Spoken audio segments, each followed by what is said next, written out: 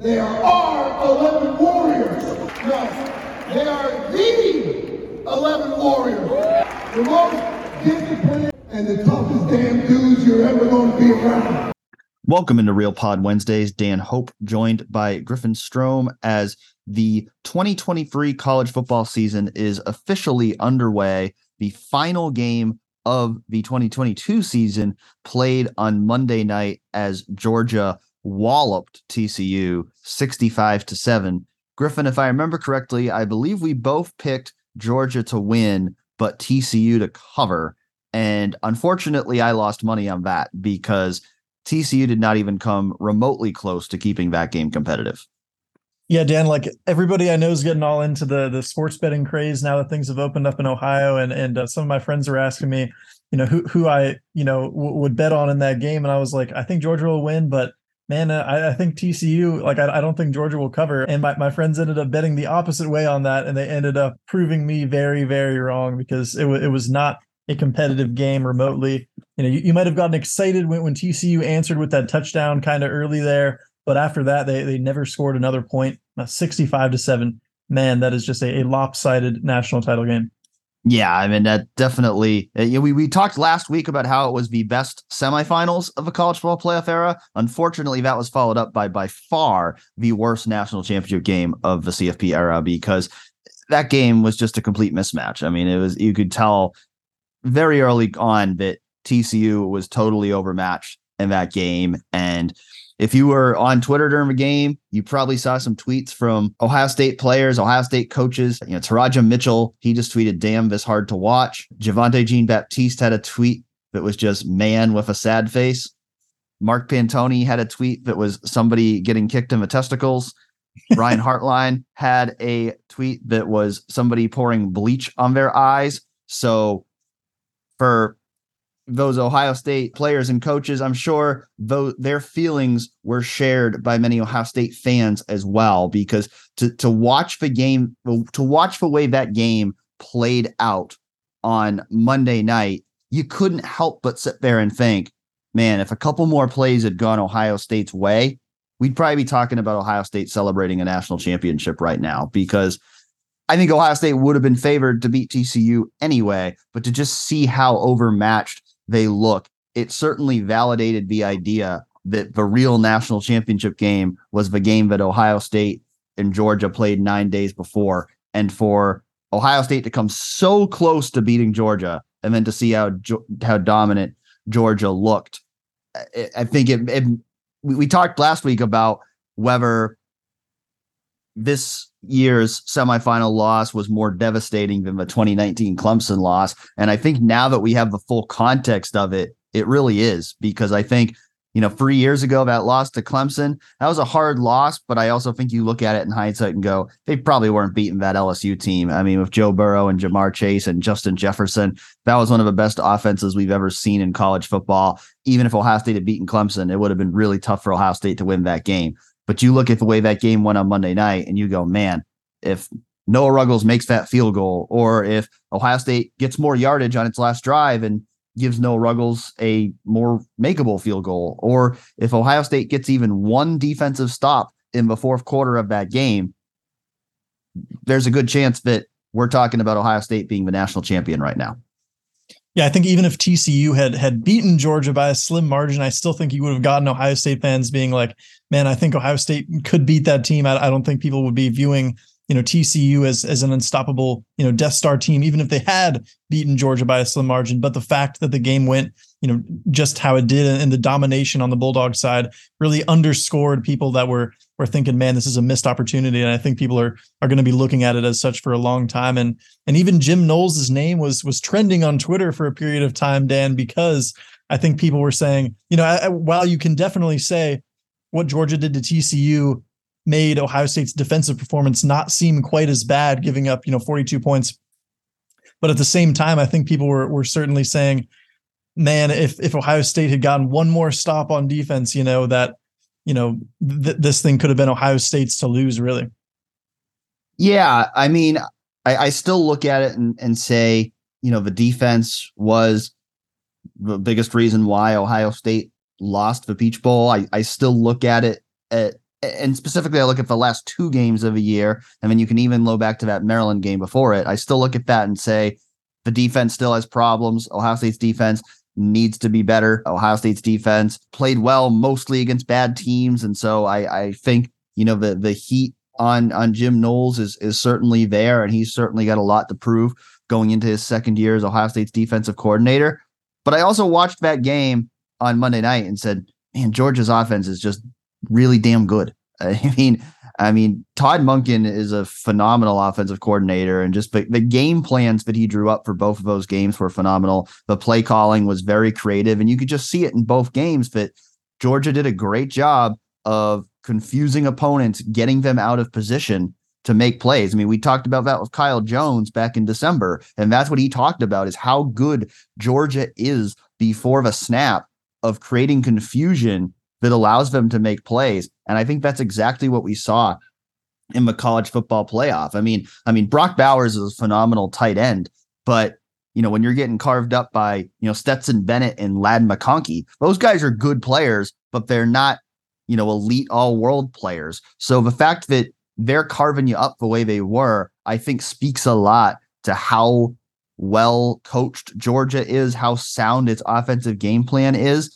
And I do think when I watch that game, it puts Ohio State's defensive performance in perspective a little bit, to be like, well, Georgia's offense is really good. I mean, we said this before the Peach Bowl, that there was so much attention on the Georgia defense, and deservedly so. And in that sense, Ohio State's offensive performance looks all the more impressive now after watching Georgia stifle TCU and hold them to only 7 points. I think for CJ Stroud to play as well as he did against that defense, I think that performance has only been elevated after what we saw on Monday night.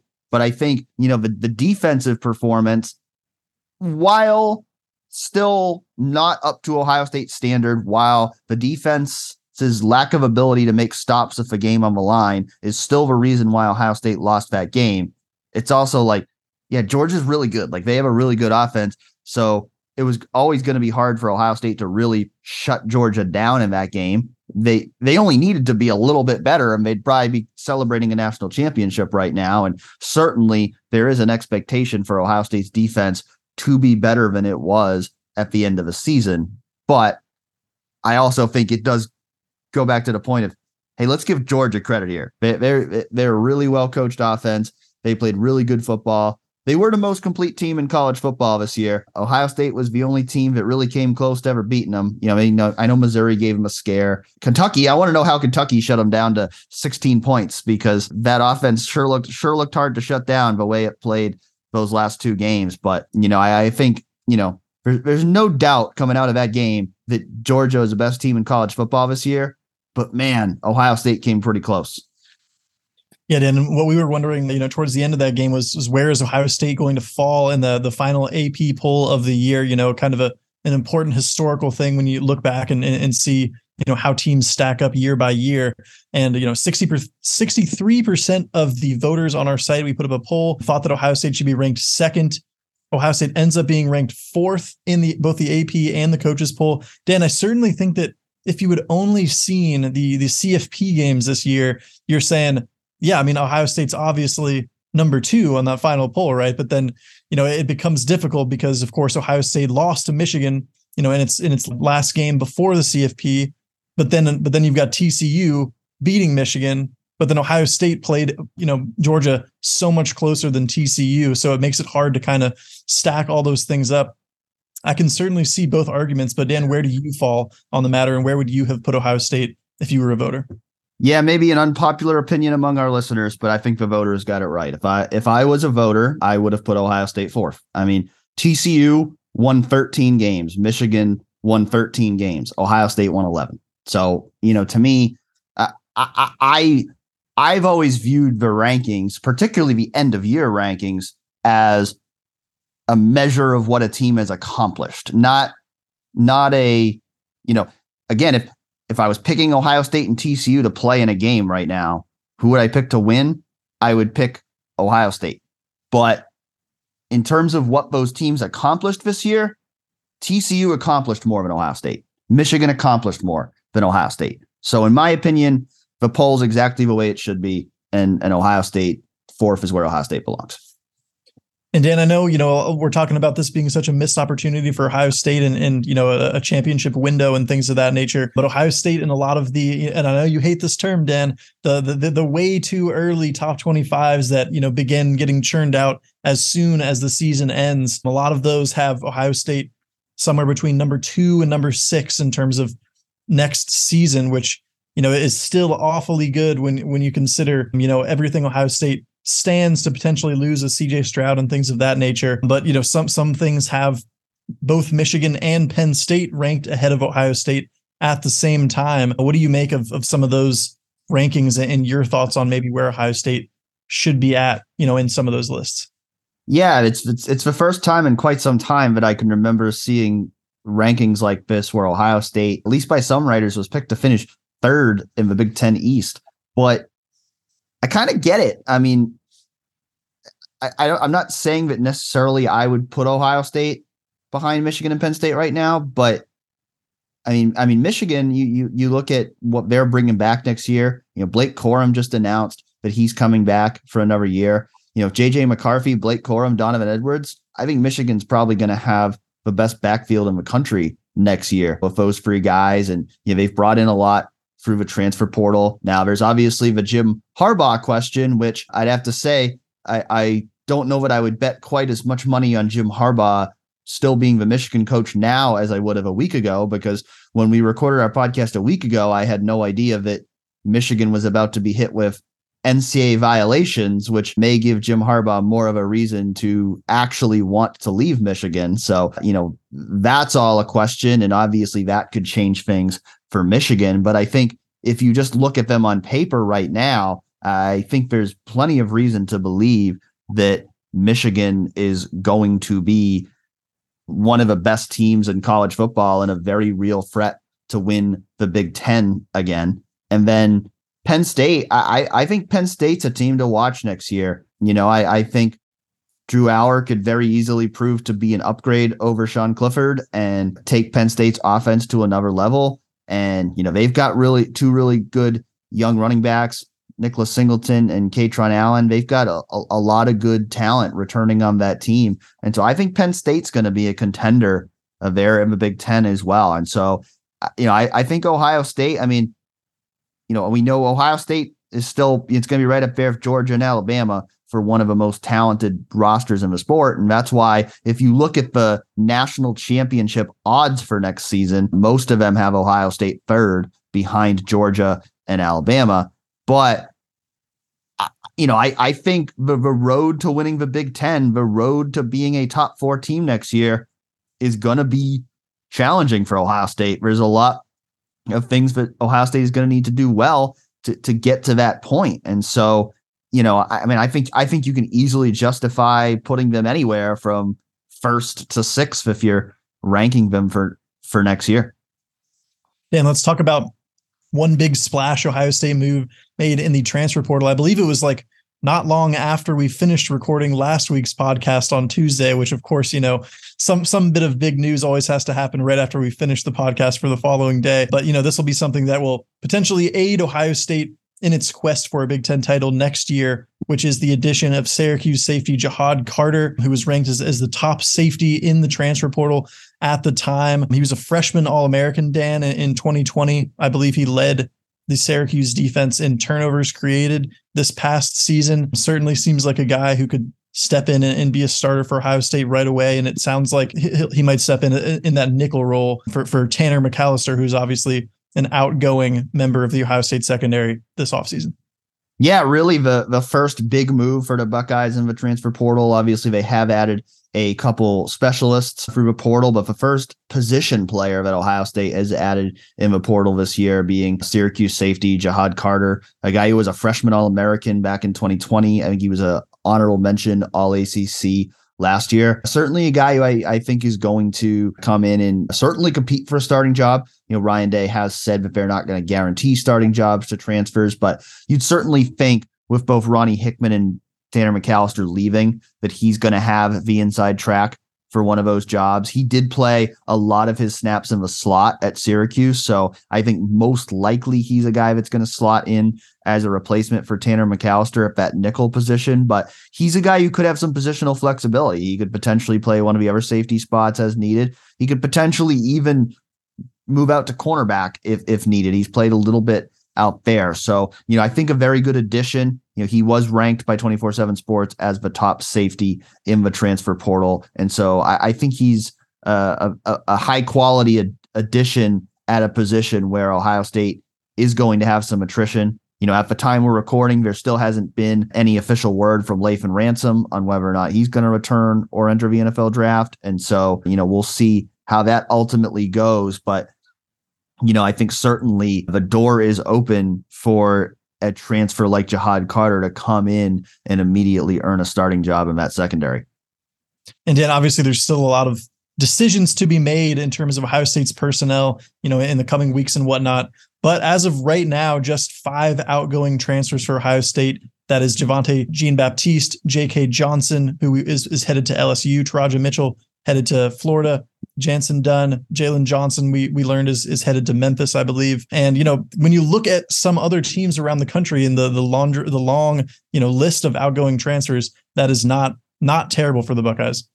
Not at all. Yeah. I think if Ohio State gets through the first transfer window, and there's still another week to go before that will close, but if Ohio State gets through the first transfer window with only 5 transfers out, that's a win for Ohio State. Now, I would anticipate there will certainly be more movement after the spring. If you look at some of the positions on the roster, whether it be, wide receiver or offensive line, there's some positions where there's kind of a logjam of bodies there. And so I certainly think that we will see some more transfers out for Ohio State after spring practice, as it will probably become clear for some guys that they're going to be buried on the depth chart and they need to go elsewhere if they want to earn playing time this year. But I think to be where they're at right now of having only lost 5 guys, I know that's among the lower numbers of outgoing transfers in the country, at least among Power 5 teams. And so, that is something I've given Ryan Day credit for in the past, that I think,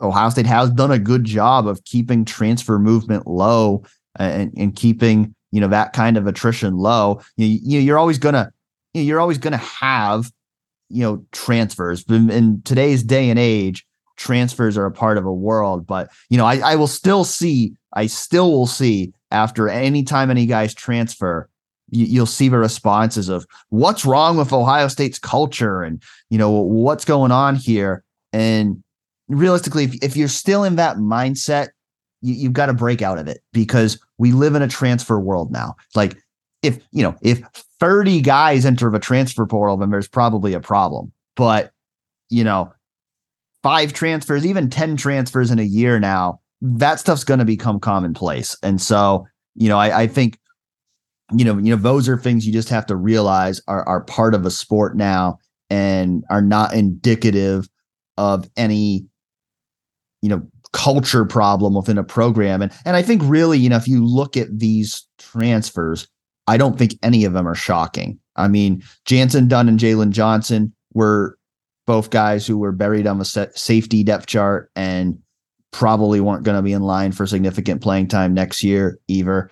Taraja Mitchell, Javonte Jean-Baptiste, they're both 6-year guys who, I don't know how those conversations necessarily went, but I imagine there were frank conversations between them and the Ohio State coaching staff. Hey, if they came back next year, they still probably weren't going to be starters. So if they're going to continue their college football careers, it makes more sense for them to go somewhere else where they have a chance to play a bigger role than they will at Ohio State next year. And I think the most notable one certainly is J.K. Johnson, because he did play the 3rd most snaps among cornerbacks this year. Actually, I think he played the 2nd most snaps among corners because Cameron Brown was hurt for a lot of the year. When Cam Brown was back, he was the number 3 corner and certainly would have been a guy who would have been competing for a starting job at corner next year, along with Jair Brown and Jordan Hancock. But I don't think this one came as a shock for Ohio State, him going to LSU, his high school coach, Robert Steeples, is now the cornerbacks coach at LSU. So, I think that's a lot of the appeal there for him to transfer to LSU. And so I think Ohio State was prepared for that one. Certainly, if you look at the cornerback depth, they only have 6 scholarship corners on the roster for next year. And so when you think about potential additional moves in the transfer portal, I think corner is certainly a position that you look at as one where Ohio State could stand to add another player, whether that be somebody who can come in and start opposite Denzel Burke, or whether it's somebody who can just add additional veteran depth. I think the biggest need that remains in the transfer portal for sure is offensive tackle. The news just became official Tuesday, as expected, that Paris Johnson Jr. entered the NFL draft. DeJuan Jones also going pro. And so you look at a position where Ohio State could still really, really use a transfer addition.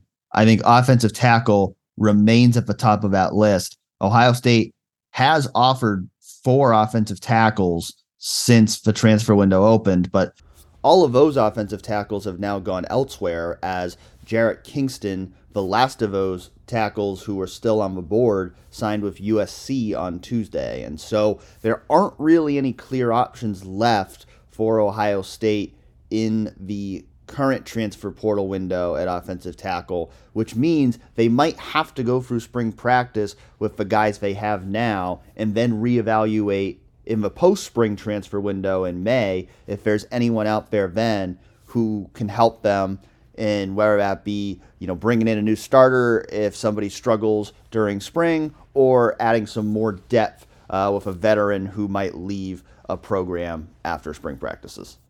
Yeah, Dan, I know for me personally, in terms of my expectations for Ohio State next season, I mean, the tackle situation is going to go a long way in kind of determining that, because that is certainly one of the biggest questions, biggest storylines going into next year with Ohio State, as you mentioned, losing its 2 starting tackles over the offseason. But let's talk about some guys, Dan, that are coming back for Ohio State and, announced in various degrees of cryptic social media posts and things of that nature. Cade Stover, Mayan Williams, and Xavier Johnson all coming back to Ohio State, which I think is big news for the Buckeyes. But, we heard rumblings, before the end of the season that Cade Stover was, maybe considering going pro. Obviously, with him having the injury late in the year, not his best performance. Obviously, he barely played again, in the CFP semifinal, and the Michigan game wasn't his brightest moment either. So him coming back with another year, we saw what Cade Stover could do at his best this season. Really a breakout season for him as a tight end, and I think could significantly boost his own stock, especially considering that this is a nice class for tight ends as well. Mayan Williams, Dan, at times looked like the best running back on the Buckeye roster. You think of that 189-yard, 5-touchdown game against Rutgers. He will be back for the Buckeyes. That seems to solidify what could be, when healthy, Dan, that running back room could be very, very, lethal for Ohio State next season. And Xavier Johnson, a guy that, I talked to for about 5-6 minutes at Media Day in Atlanta about his, decision and what he was weighing in his options to come back. I certainly got the sense that he was probably going to come back, because it sounds like Ryan Day and Brian Hartline are really on board to kind of devise a bigger role for him next season. And it seemed like every time he touched the ball, he was making a big play this year, Dan. And he certainly had some highlight reel touchdowns this season, both, as a running back and as a wide receiver. I think that they'll, try to use him more in that role and kind of flesh out a role where he can play both of those positions, in kind of a hybrid fashion. Yeah, I put the stat in our story about Xavier Johnson returning on Monday. He had 297 yards and 3 touchdowns on just 25 total offensive touches this year. That's a pretty good number. So Xavier Johnson, I think that's, Cade Stover, Mayan Williams certainly going to get more of the attention here among the guys who announced they would return early in the week. But Xavier Johnson, I think that's notable as well. I think he's a really good player, and it's interesting, sometimes I read some of the, comments from fans, and, I think there's some people that are out there that are kind of like, if Xavier Johnson is playing over all these 4- and 5-star recruits, then that's a problem. But I disagree with that notion, because I think Xavier Johnson's a really good player. Like I don't think Xavier Johnson is playing out of charity, nor do I think he's playing necessarily because other guys aren't coming along. I think he's playing because he's proven every time he gets an opportunity, whether it's at wide receiver, running back, special teams, wherever they put him, he seems to make plays. And so I think Xavier Johnson has more than proven that he's an Ohio State caliber player and somebody who can genuinely help Ohio State's offense. And so I think to have him back, what's his role going to look like? It's hard to say because you look at running back and wide receiver right now. Ohio State is loaded at those two positions for 2023 because they're really not losing anything right now at either of those positions, because the only wide receiver that they're really losing from his past season is Jackson Smith-Njigba, who didn't really play at all this past season. Running back, they're set to return everybody. And then at wide receiver, they're also bringing in an absolutely loaded freshman class of 4 wide receivers, including a 5-star recruit in Brandon Inniss and a couple other guys, Carnell Tate and Noah Rogers, who I think are real candidates to push for immediate playing time. And so you look at the offense as a whole. Obviously, quarterback's a major question mark. As we sit here recording on Tuesday, CJ Stroud has not made any official announcement on whether he will enter the NFL draft, but we are going to assume that CJ Stroud is entering the draft because that's always been the expectation. But, you have quarterbacks, a big question mark. Offensive tackle's a big question mark with Paris Johnson and DeJuan Jones both leaving. Interior offensive line, again, as we sit here recording right now, neither Luke Whippler nor Matt Jones has made any statement on whether they are staying or leaving. And so what they ultimately decide is certainly going to have a big factor on what the interior offensive line is going to look like next year. But if you just look at those other skill positions in terms of weapons, I mean, at running back, you got Mayan Williams is back. TreVeyon Henderson's back. Dallin Hayden's back. Evan Pryor comes back from injury. Chip Trayanum might still be in the running back room. And then at wide receiver, you've got Marvin Harrison's back. Emeka Ibuka's back. Julian Fleming's back. Xavier Johnson's back. And then you've got all these other young guys trying to earn playing time at those spots.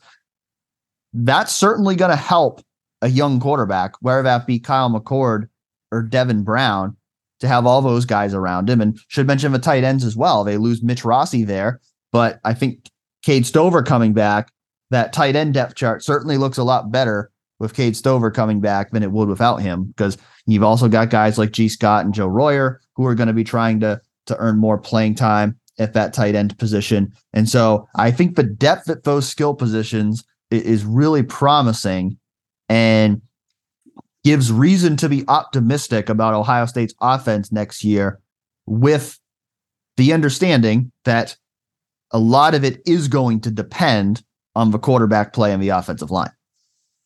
Yeah, Dan, let's get into a little bit of some, 2023 roster outlook here. You just mentioned a lot of these position groups, but obviously the battle is going to begin here in short order at quarterback, assuming CJ Stroud. I mean, even in the locker room after the Peach Bowl, like Marvin Harrison was talking about CJ Stroud as if he was, already gone. So, I mean, it would be the shock of all shocks if CJ Stroud, throws a curveball at us and decides to come back. But, for all intents and purposes, I think it is safe to look ahead at next year as the Kyle McCord and Devin Brown battle. Obviously, you also have Kienholz coming in, kind of a late addition to that class. I mean, honestly, though, everything Garrick's said about Kienholz has made me really, a lot more excited than I probably would have been otherwise. And seeing some of his plays in the All-American Bowl and things like that, he certainly seems like a guy who could potentially, at some point, operate that offense for Ohio State. But Dan, I talked to Kyle McCord and Devin Brown both at Media Day in Atlanta as well about kind of their relationship, the forthcoming battle there to become QB1. I mean, none of those guys said anything overly controversial or anything, out of line or anything like that. But it's going to be, one of the main storylines that we're watching here as spring, gets underway in not too long. Yeah, I was really impressed by what I saw from watching Lincoln Kienholz in the All-American Bowl. He's a guy who, for one, he's got that running ability that I think Ohio State fans are craving in a quarterback right now. He's got that ability to do some damage with his legs, and he shows that playmaking ability with his arm as well. So saying that, I don't expect Lincoln Kienholz to be any factor in the quarterback competition this year because he's not even going to arrive until the summer. And so this is a Kyle McCord versus Devin Brown battle. I think that much is very clear. And I think it's going to be a real competition. You know, I don't know that I'm ready right now to go on the record and say who I think is going to win that competition, because I do think it's going to be a real competition between those two. I don't think, you know, I think even 2 years ago, it felt like it was somewhat of a foregone conclusion that CJ Stroud was going to be the starting quarterback, even though he had never thrown a pass. There was always this feeling that it was CJ Stroud's job to lose. I don't know about you, Griffin. I just don't get that same feeling this year. And I don't think that's a slight on Kyle McCord. I think that's an endorsement of Devin Brown. And I have, you know, Devin Brown, I've gotten a vibe from him all along that he's a guy who's going to make his presence felt in this quarterback competition this year. I think he's got a ton of talent. I think he's also got a lot of confidence in himself. And I think he's got a, you know, natural way about him that is going to make people rally around him. And not to say that Kyle McCord doesn't have all of those things too, but I'm really intrigued by this quarterback competition because I think it's very real. And I think, you know, certainly McCord has the leg up in terms of experience, but I think that this competition really is going to come down to who performs better than the other during the offseason. And when you think about a spring where it's likely going to be only 2 scholarship quarterbacks on the roster, there's going to be a lot of reps to go around for both of those guys to show what they can do. Yeah, Devin Brown's certainly a very chipper and kind of positive attitude and outlook, which I think is some of what you're referring to there in terms of his attitude and everything. And even we should mention, even in the bowl practice, the final bowl practice before the Peach Bowl, you know, Devin Brown had that highlight. I mean, it was really like upon watching it when somebody had the clip, it was really like a 65-yard touchdown pass to Keon Grays running some scout team reps 11 on 11 there. Just an example of what Devin Brown can do with his arm. Dan, we don't have to spend a whole lot of time on running backs as we already, you know, kind of talked about all of that. But I mean, certainly, I think going into next year, I think a lot of people have forgotten over this past season what a fully healthy 100% TreVeyon Henderson can do, you know, if he's up to full speed. And I think, you know, the fact that all of those injuries really gave Dallan Hayden a chance to be further along now than people would have expected him to be. And you've still got Evan Pryor, who people were really talking about as being a weapon for the offense this season. If he comes back and gets back to the point that he was coming into this season, that's just another guy that's going to be able to cause problems for opposing defenses. Yeah, I talked about Blake Corum and Donovan Edwards potentially being the best running back tandem in the country, but Ohio State could certainly feel slighted by those comments because, I mean, they've got more than a tandem. I mean, they've got a handful of running backs who, I mean, Miyan Williams, TreVeyon Henderson, Dallan Hayden, all those guys started games. I mean, Dallan Hayden started in the Peach Bowl, and I think we're probably looking at him competing for the number 3 running back job next year with TreVeyon Henderson and Miyan Williams coming back. And so that's a good problem to have. It's certainly going to be a challenging situation for Tony Alford to navigate because all those guys are going to want the rock and there's only one rock to go around. So, can you keep that all intact? I think, we expect all those 5 guys to be on the roster now. Will it necessarily look that way by 8 months from now? That's not for us to say, but certainly it's a good problem to have all these guys who have shown potential to be. And again, it's almost 5.5 running backs because of Xavier Johnson having shown that he can play that role as well. So it's a great problem to have. Obviously, as we saw last year, or this past season, whatever we want to call it, that you can think you have a lot of depth, and that depth can thin out pretty quickly if you get a couple of guys hurt. And so certainly, that depth is always a good thing. And I'm sure that's something that those running backs are going to be reminded of all offseason as, hey, look at what happened last year. I don't think either of us would have expected in any way that Dallan Hayden would be starting in the Peach Bowl, but he did. And he proved when he got his opportunities as a freshman that he's a guy that they're going to have to consider in this running back competition next year. And so there's a lot of different things that can happen, but certainly you look at that depth chart on paper right now, you feel really good about it. Wide receiver, as you already said, again, basically everybody coming back, right? I mean, obviously Jackson Smith-Njigba leaving, but that was a guy that didn't play very many snaps this season. But behind those main guys, behind the kind of the starters plus, X there at that position, you've got guys like Jaden Ballard. You've got all the true freshmen from this past season, the Keon Grays, Kojo Antwi, the Caleb Burton, all those guys, Caleb Brown. And then, 4 more this coming year that are going to be true freshmen, Dan. So, obviously with Brian Hartline's recruiting success here over the last several years, that room is absolutely loaded. And, I don't want to speculate on anything, obviously, but just for me, the question is, do any of those guys with all the talent getting loaded in there start to get antsy at all about opportunities? Because, it wouldn't seem like there's going to be a ton of opportunities for some of those younger underclassmen guys, just given all the talent at the top of the depth chart that's returning next season.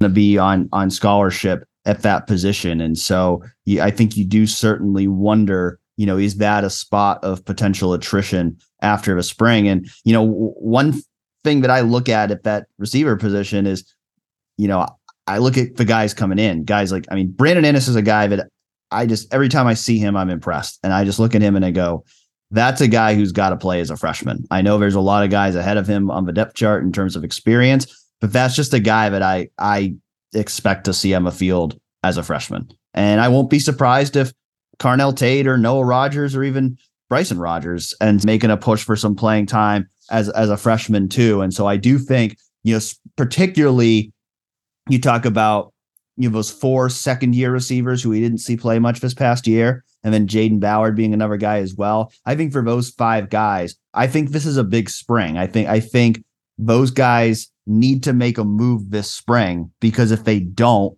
I think there are young guys coming in behind him who could potentially jump him on the depth chart. Dan, tight end, obviously Cade Stover coming back is huge for that position room. Keenan Bailey taking over for Kevin Wilson in terms of the position coach there. Behind Stover, as you mentioned, Mitch Rossi, leaving, but you've got G. Scott. Is he going to take the next step? Joe Royer as well. He was a guy that people were high on coming into this season. Didn't end up seeing him play a whole lot. Did get some snaps in the CFP, of course. Got Sam Hart as well. He had that 1 snap in the CFP right when Stover went out. Bennett Christian, a true freshman this year. Jelani Thurman, certainly people very excited for him coming in as a true freshman this season. Dan, thoughts on tight end right now?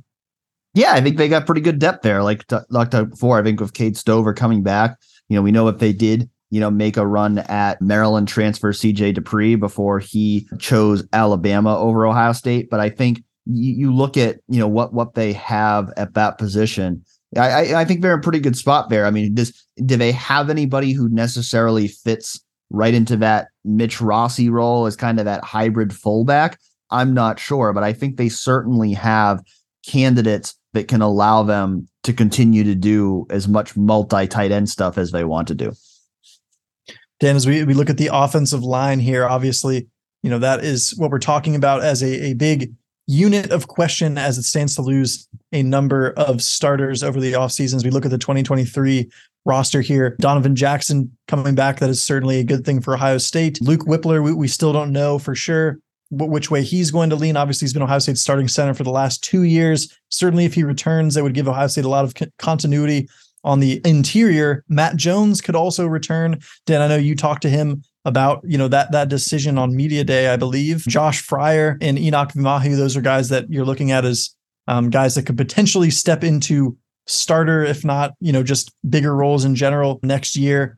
Aside from that, though, Dan, there's, a lot of names and guys that have been in the program for several years, but I think maybe not guys that you're absolutely sure could be starting quality players as soon as next season.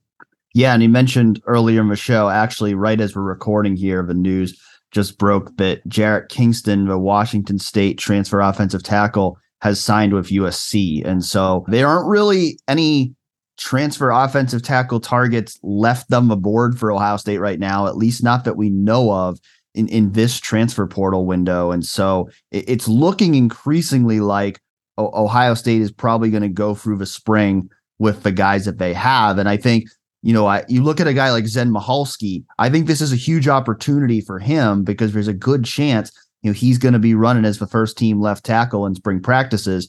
And, this is his chance to, prove that, he's ready to be that starting left tackle for Ohio State. But, if he doesn't have the spring he needs to have, then there's a good chance Ohio State is going to need to look at who enters the portal after spring practices and try to add another offensive tackle then, because, they really, other than Josh Fryer, don't really have anybody with any experience there at that tackle spot. It's talked about before, the interior offensive line, a lot of it's going to depend on, does Luke Whippler come back? Does Matt Jones come back? If so, then they look like they're in pretty good shape on the interior line. If, one or two of those guys leaves, then you have some question marks. Okay, is Enoch Vamahi ready to be a starter? Is Jacob James ready to be a starter? Is there a younger guy like a Tegra Shabola or a Ben Chrisman who's ready to step in and be a starter?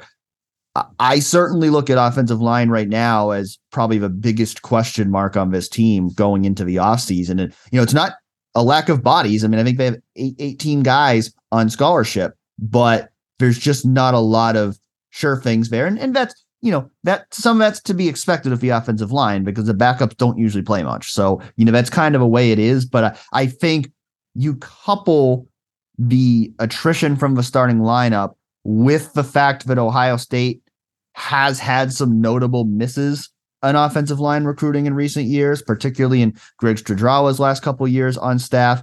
And I think those things combine together to where you now end up in this position where maybe you don't feel great about the next men up on the offensive line because you just haven't developed quite as much depth there as you would like, at least not in terms of guys who maybe they feel right now are ready to be Ohio State starters.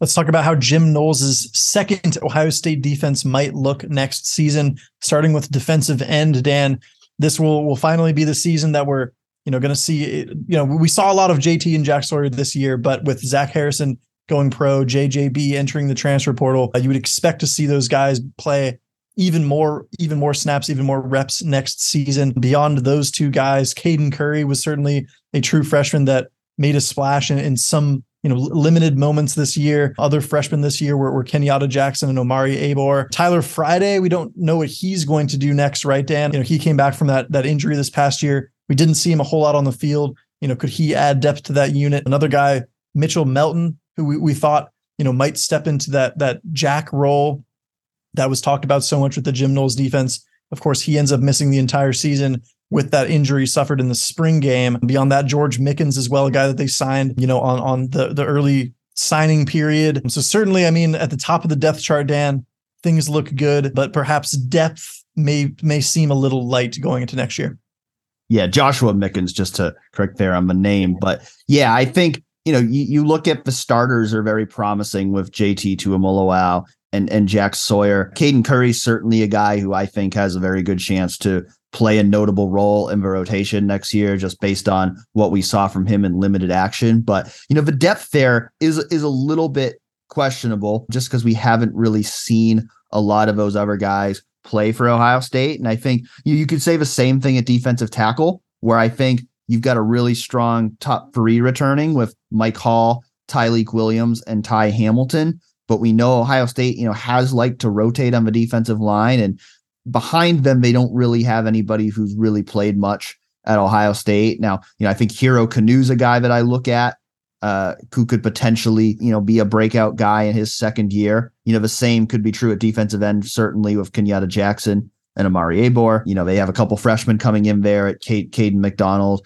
and Will Smith Jr. But I think the defensive line, if you just think of what we were looking at last year compared to this year, I think there's a little bit more question about the depth on the defensive line going into this offseason. Though I do think between, JT Tuimoloau, Jack Sawyer, Caden Curry, and then Mike Hall, Tyleik Williams, Ty Hamilton, that could be a pretty strong top six. And maybe they, it's not necessarily a bad thing if the rotation's a little bit shorter next year, because we did see at times where it's like, okay, it's a key point in the game and Ohio State doesn't have its best defensive lineman out there. it may not necessarily be a bad thing per se if the rotation is kept a little bit tighter, or there's certainly the possibility that guys like Hero, Canu, Kenyatta Jackson, Amari Abor could have big second years and force their way into that rotation, and then you have more depth.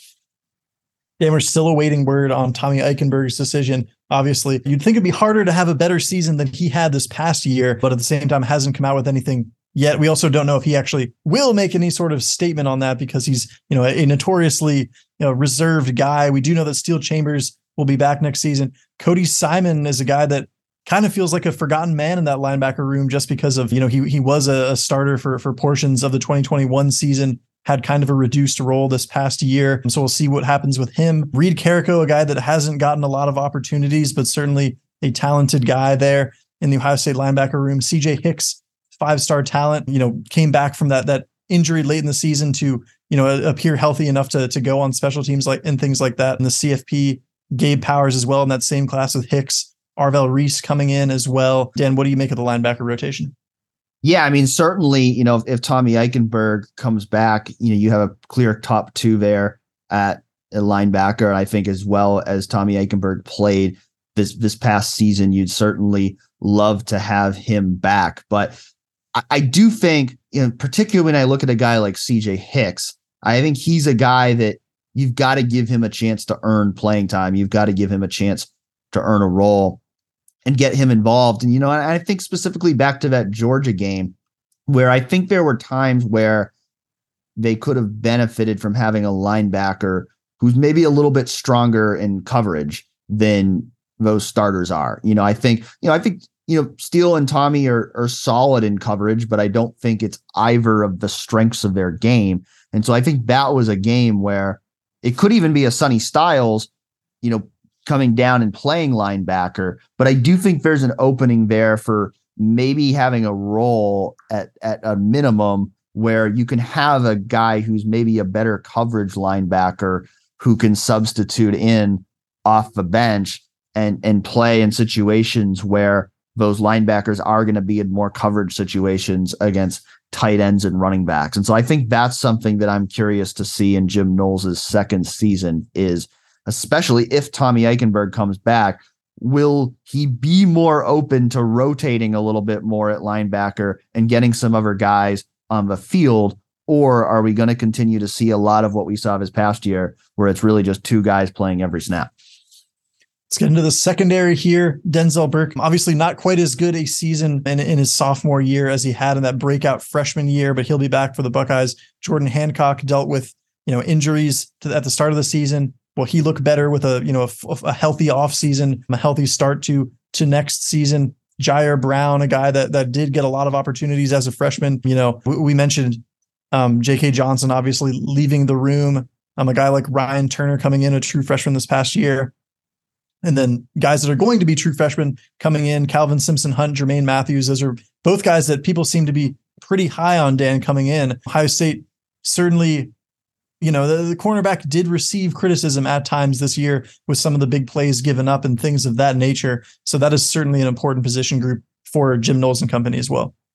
Yeah, I think it's certainly a position group that's going to get a lot of attention this offseason because I do think they need to be better there than they were this past season. But, first thing I say, first of all, is like, I know there's people out there who are down on Denzel Burke and don't want to see him, continue to be a starting corner at Ohio State. But I think Denzel Burke, after the first month of the season, actually played really well. Like, I don't think Denzel Burke is the reason why Ohio State secondary had its issues late in the season. I think Denzel Burke, latter half of the season was easily their best cornerback and maybe their best defensive back. And so I think Denzel Burke is still firmly the number one cornerback on this team going into next season. I think the bigger question is who's going to step up alongside him. I think, we saw some good things from Jair Brown this year. I think, Jordan Hancock's a guy who, really this past year was derailed by injury. And so,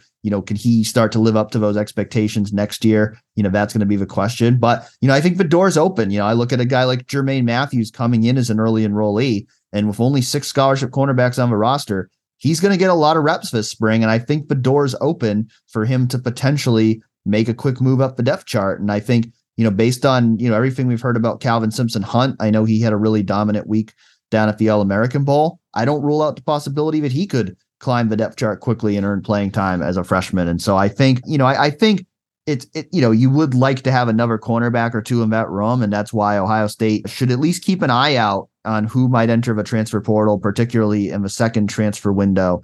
But, that again could depend on how the spring goes, because I do think there's a lot of promising talent in that room, even if it's largely unproven.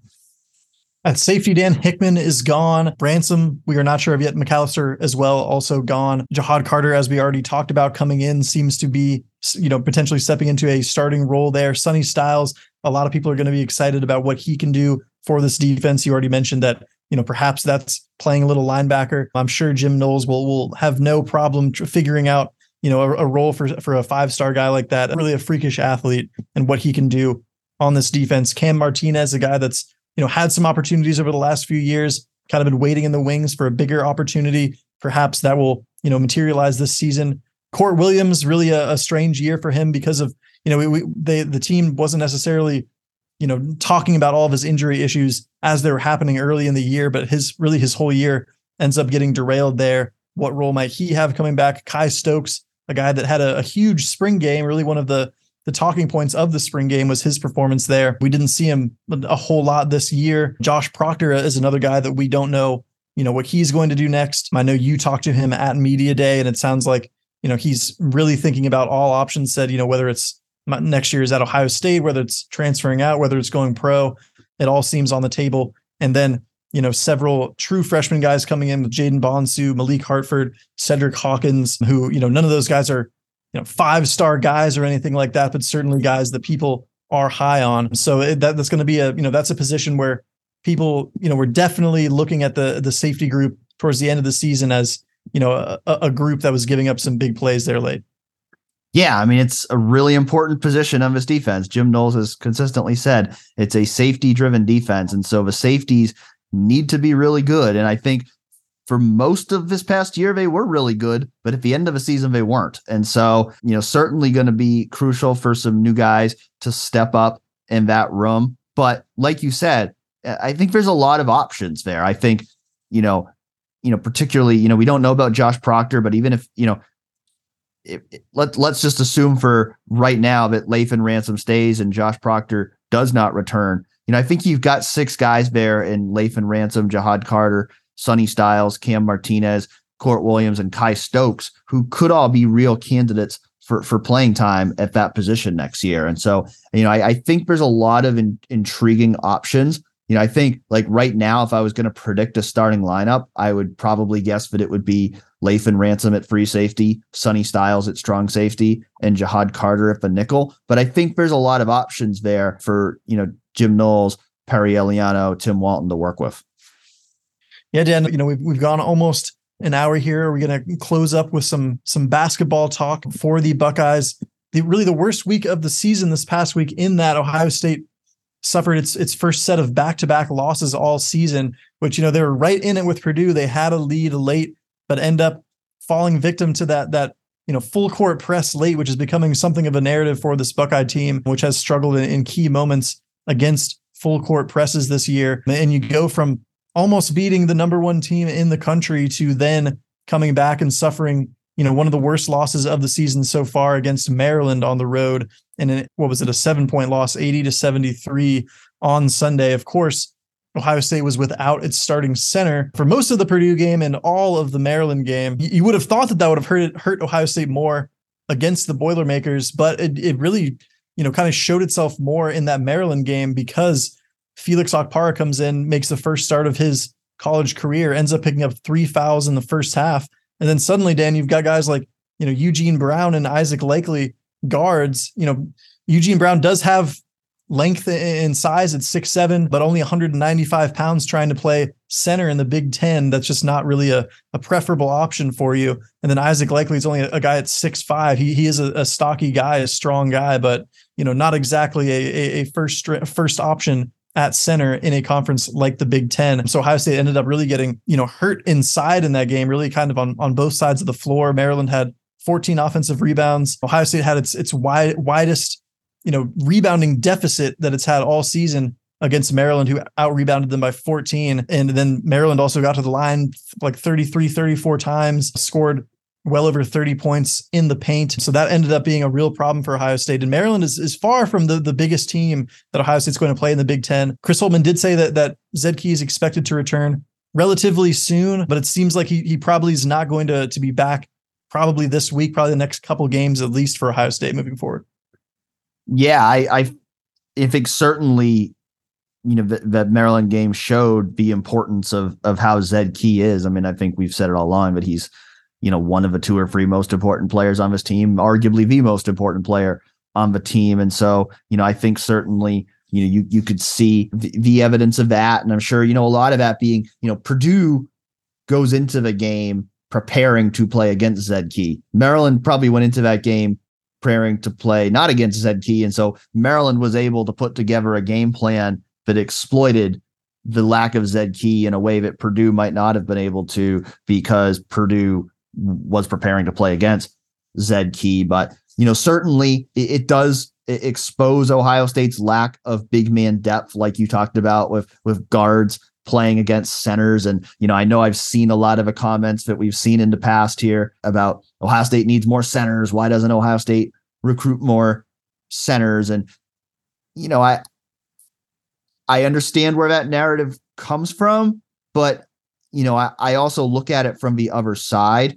And I think we've talked about this before of, there's a trade-off there. And I think not having a ton of true bigs does hurt Ohio State in Big Ten play, but it might help the Buckeyes in March, because you get outside of a Big Ten, there's just not as many teams out there that have true centers out there playing. There's a lot of teams that are more guard heavy. And so I think there was a conscious effort by Ohio State to build a roster that has a lot of flexible, versatile guard wing types on the team. And, Ohio State is going to hypothetically have 3 centers next year, because Ohio State did sign Austin Parks, a center. Assuming Zed Key and Felix Okpara back, Ohio State would have 3 true centers next year. And so I think that's still the goal for Ohio State, would be to have, 3 centers. But I also think that there is a trade-off there in terms of the things that the way the roster is currently constructed allows Ohio State to do. Yes, it might hurt them at times in the Big Ten. It certainly hurts them if Zed Key's not out there, because, he's their only true center with any real experience.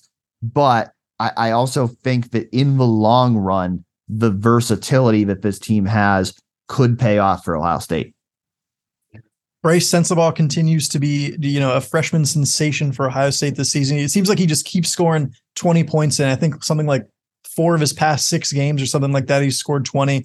His scoring average just keeps going up. He's up to 16.7 points per game right now. I was looking at, comparing his stats to freshmen around the country and past Buckeye freshmen on Monday night. As of when I checked, he was number 3 in the NCAA in freshman scoring, number 1 in the Big Ten. And I think only 3 Ohio State freshmen have ever ended a season with a higher points per game average than Bryce Sensabaugh is currently at. And it seems like that's only going to keep going up. Now, his defense, his defensive deficiencies did kind of show towards the end of that Maryland game, because Maryland was able to pick up, a lot of fouls against him late that allowed the Terrapins to kind of just, make shots at the free throw line and close that one out. But, he continues to be the leader offensively in terms of the first option for Ohio State.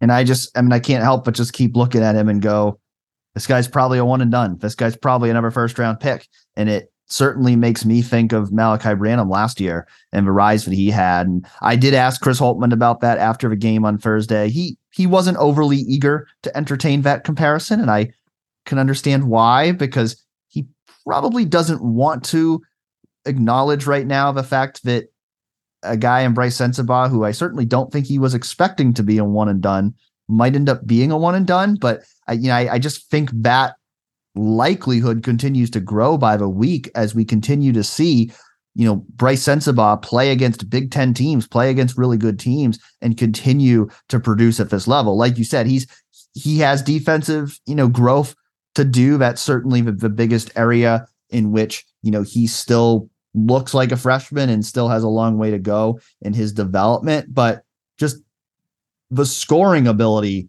he has a natural scoring ability that is different from anyone else on this team. And like you said, I think really one of the most gifted, scorers we've seen come into Ohio State in a long time. And I think, that's going to be crucial for the rest of this season. I think it's going to be crucial to Ohio State's chances of, going somewhere in March and accomplishing something. But it could be bad news for next year because there's a good chance that Bryce Sensabaugh will be playing professional basketball next year.